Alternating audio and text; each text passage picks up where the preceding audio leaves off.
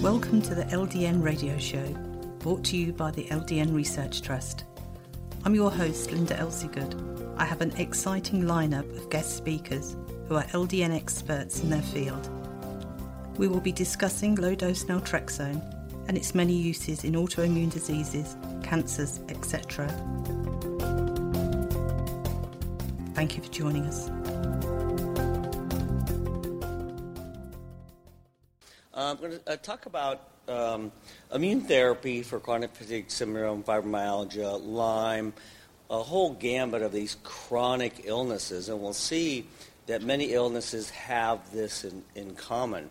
And it's interesting, Dr. Corey Tichauer yesterday actually said something very profound. You kind of have two schools of thought that hate each other.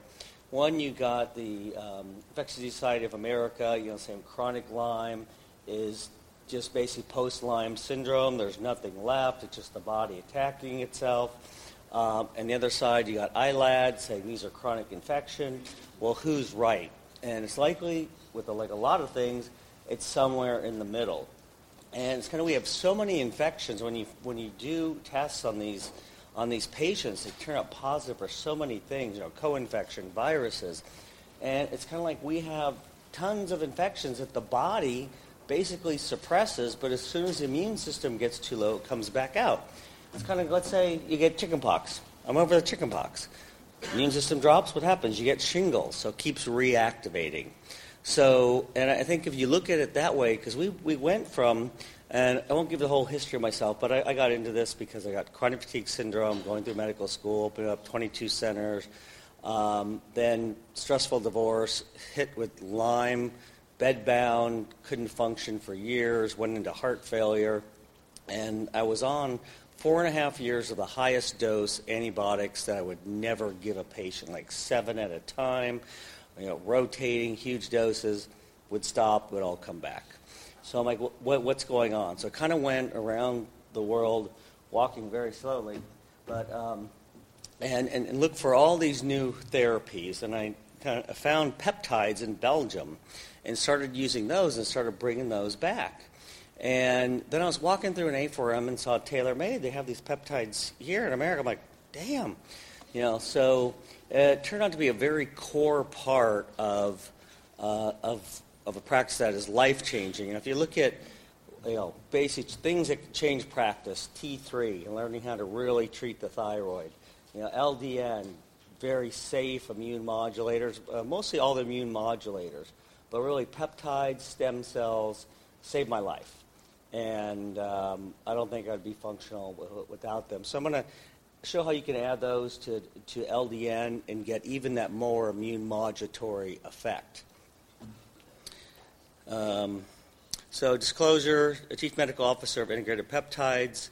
We currently sell BPC 157 in supplement form, which is a good place to start with peptides because I give a lot of peptide lectures and everyone just gets overwhelmed because there are so many peptides that work so well. And we'll talk about gut-brain axis and those things, how it modulates, lowers inflammation. We have a lot in the pipeline we're excited about, new therapies coming out. So goals and objectives to understand the multi-system nature and vicious cycle of Lyme disease, chronic fatigue syndrome, fibromyalgia, ME, for you guys in Canada. Understand that immune dysfunction, we're finding that this Th1, Th2 shift probably is the key to treating this condition. And we can actually take, when we do a big panel, especially looking at the immune system, but other things like coagulation markers and other things, we can pick out a chronic fatigue syndrome, fibromyalgia, Lyme patient on blood work without talking to the patient, knowing their symptoms, probably 70% of the time, and how severe it is. So it's, all these doctors just say, I don't believe it's an illness, but, okay, look at all these abnormals, or patients will say, well, what if you don't find anything? Well, it hasn't happened yet. But if you just keep doing CBCs and chem panels, you're not going to find anything. And failure to address these immune abnormalities are common causes of diagnostic and treatment failure. So treatments that address these immune abnormalities, we've heard a lot of great talks over the last day and a half and some more to come. Again, LDN is great. It's the go-to. Pretty much everyone gets it in our practice. Peptide therapies, and I'll mention a little bit about umbilical cord, stem cell therapies, because they work so well together. And there's a lot of them, and I'll mention a lot. And I'm sure you're using a number of these in your practice, but you may not know that they're immune modulating. That's how they're working. And when we usually see these illnesses, they have very much an underlying condition. And usually in the backdrop, like people are usually affected and infected for long periods of time, and they don't know. And what it does, the longer that they are sick, so what the Lyme does, especially let's take Lyme as an example, but it works for a lot of things. So you get a tick bite, but we're finding, I think most of it is transferred in utero. You've got fleas, ticks, mosquitoes, bed bugs. Sexual transmission, is found in 100% of vaginal fluid and 50% of seminal fluid. And it suppresses that Th1. So you have Th1 that gets stuff inside the cell. Th2 immunity gets stuff outside the cell.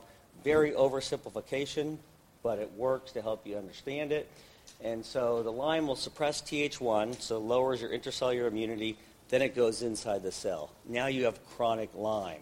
But your body now starts trying to kill this thing with Th2, so all this inflammation. So anything you can do actually to modulate that and raise that Th1, you can give antibiotics till the cows come home. But antibiotics never kill everything. If you don't have an intracellular immune system that's working very well, like you have let's say the infection's up here, you knock it down, it's never going to get there.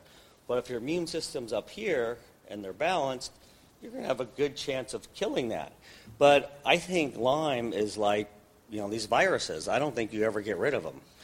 So do I say I'm cured? No. I still have to do, immune modulators and check my immune system and make sure it's okay, because I got to do a lot of other things. I got to try to eat better. I got to start exercising one of these years. But I exercise religiously every 4 months for 12 minutes. So,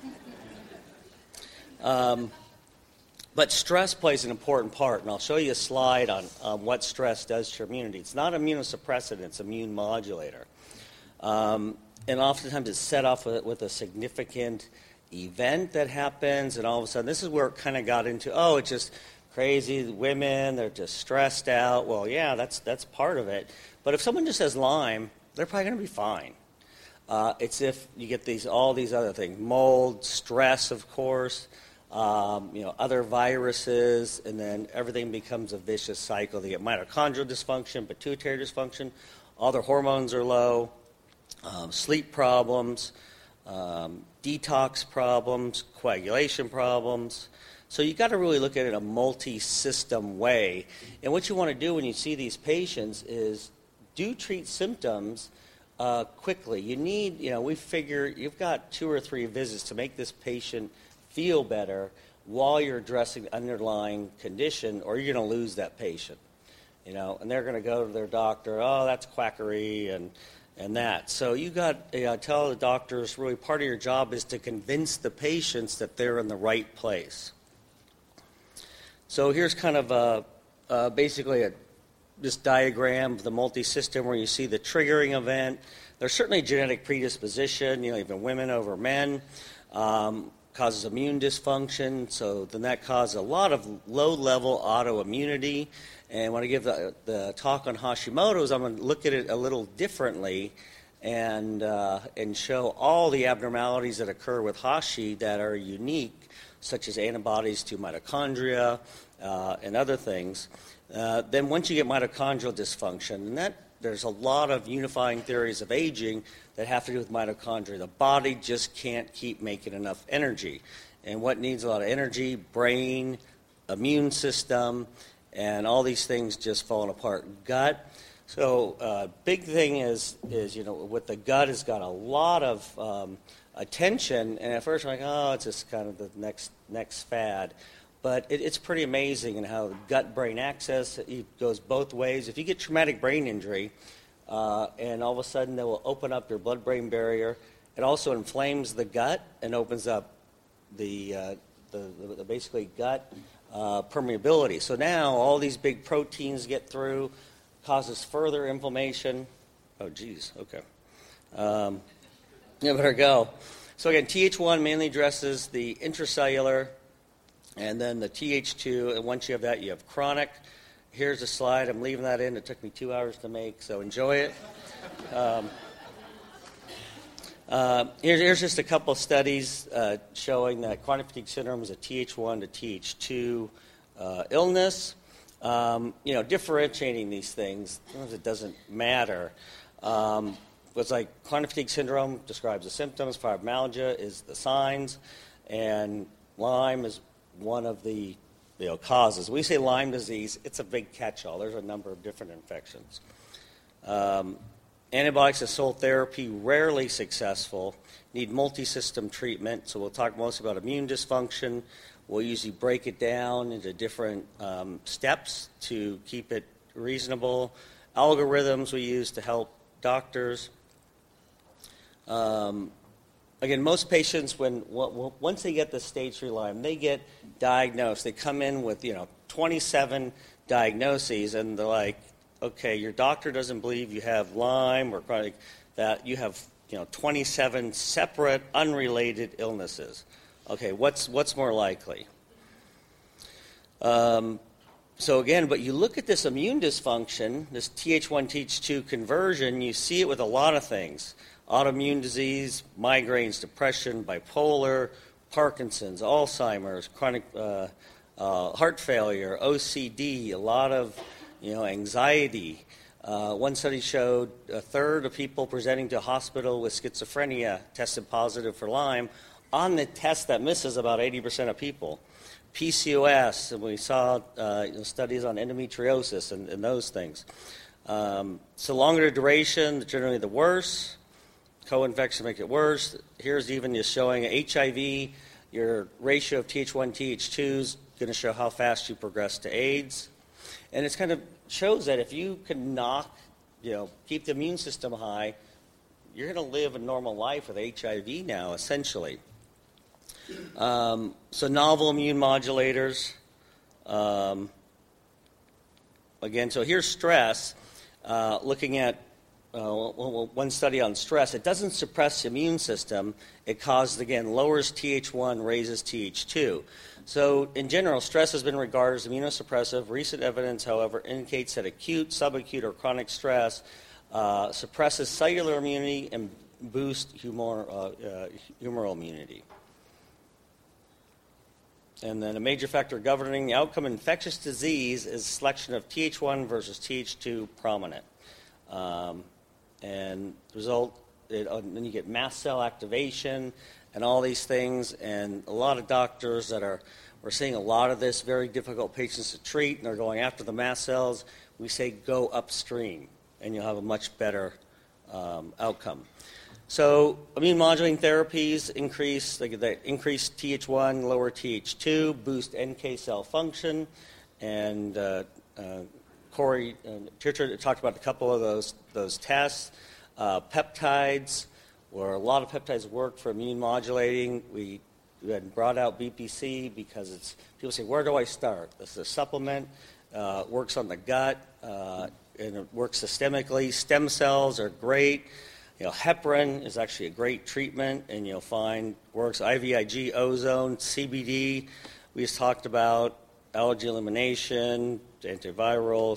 So many things work as immune modulators. So here's a small study. There's not a lot on LDN and chronic fatigue syndrome and fibromyalgia. 12 patients, primary outcome, overall symptoms. LDN reduced the fibromyalgia symptoms by 30%. And then another study, a little larger study, basically the same thing. They found pretty much similar reduction in symptoms by 30%. Hey, that's a great treatment, And so if you have 10 of these treatments, you're going to get a significant improvement. And Horowitz says in his study, this is open label, 75% of his patients got better with it. So people get asked, what the heck are peptides? Well, they regulate most every known process and system in the body, tissue, at the cellular level. Where hormones are more broad, peptides are more specific. They improve, modulate specific parts of the hormone production, immune function, sleep cycle, inflammatory mediators, DNA replication, cell division, cancer cell destruction, apoptosis, libido, sexual arousal, lead muscle, metabolic activities, brain, gut, reproductive. Extremely safe. Some studies give 1,000 times the dose. They've not been able to come up with lethal doses on most of these peptides. Giving them to rats, they just never reach it. And so a lot are coming online. Immune modulating peptides, again, there's certainly don't have time to go through all these, but people say, well, where do I start? Sleep peptides, you add epitalium, which is probably the most anti-aging peptide that everyone should be on. It's like I think everyone should be on LDN, everyone should be on BPC. You add epitalium and delta sleep, and some people it's magic. Also increases telomeres. Brain peptides, Cmax, C-Link. They're synergistic. I've been caught myself at a party giving people sniffs of C-Max. I felt like I was back in college, but and people are like, God, I think I'm clear. I think clearer. With antimicrobial peptides, LL37, more effective than tinidazole at cysts, killing the cysts of Lyme. Pain, BPC. So body protection compound is BPC. Unique ability to have significant rejuvenating throughout the gastrointestinal tract. One of the best thing for leaky gut, Crohn's, but it also is shown to absorb systemically. So it's shown to work for traumatic brain injury, MS, modulate pain. And they found that equivalent dosing orally, intraperitoneal, and IV for systemic illnesses, more effective than Zantac. If you have GERD, just open up the capsules, put it in water, and drink it. Prevents autoimmune, great for autoimmune diseases. Promotes wound healing, more helps for depression, improves heart failure, urinary incontinence. It's synergistic with all these like LDN and other things. This was a doctor that just walked up to our booth that we were at, Elizabeth Tringali. She's like, it makes everything else work better. But I think really using multiple immune modulators is the key. Prevents against toxins, so mold toxins, alcohol. It helps a hangover for any of you. Prevent and reverse mitochondrial damage, effective for traumatic brain injury, Parkinson's. Prevents AFib. We've given it to people with AFib and reversed it. It was outperformed acyclovir for treatment of herpes virus at 1/1000th the dose. And it's interesting. It's kind of brings everything back into homeostasis. If you're hypercoagulable, it brings it down. If you can't coagulate, it brings it up. If you're hypertensive, it brings it down. If you have a problem with POTS, it brings it up.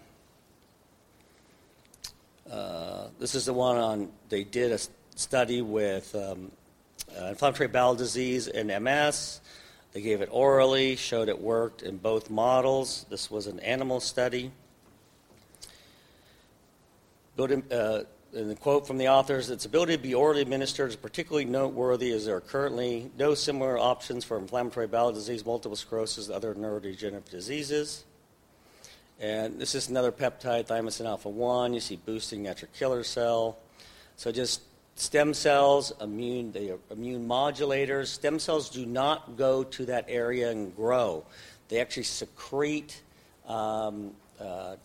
peptides, growth factors, and how they're shown to really do it from afar. You can separate the peptides from the illness, and they'll work just as well as getting them in the area in a lot of studies. They secrete exosomes, which are little lipid packets that are delivered that know where to go through the body. They can cross the blood-brain barrier, attach, and dump their contents right in the cells. Here's just one on type 2 diabetes, showing dramatic reduction in need of insulin, and these are insulin dependent. So just exosomes, kind of, again, little packets that work from afar. They have mitochondrial DNA, so they can rescue DNA.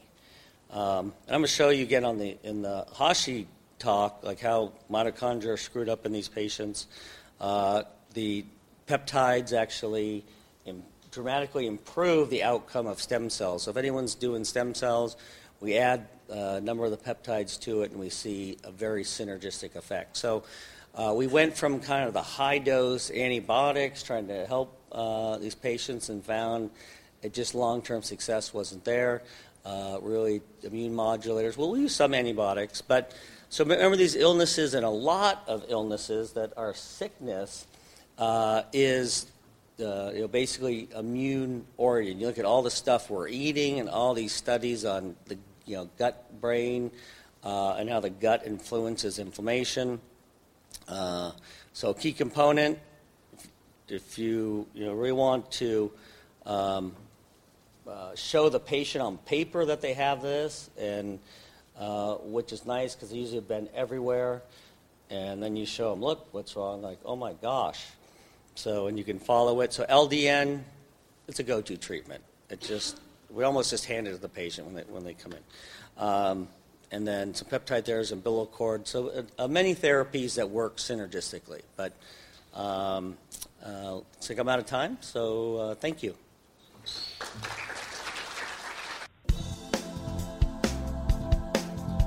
Any questions or comments you may have, please email me, Linda, Linda, at ldnrt.org. I look forward to hearing from you. Thank you for joining us today. We really appreciated your company. Until next time, stay safe and keep well.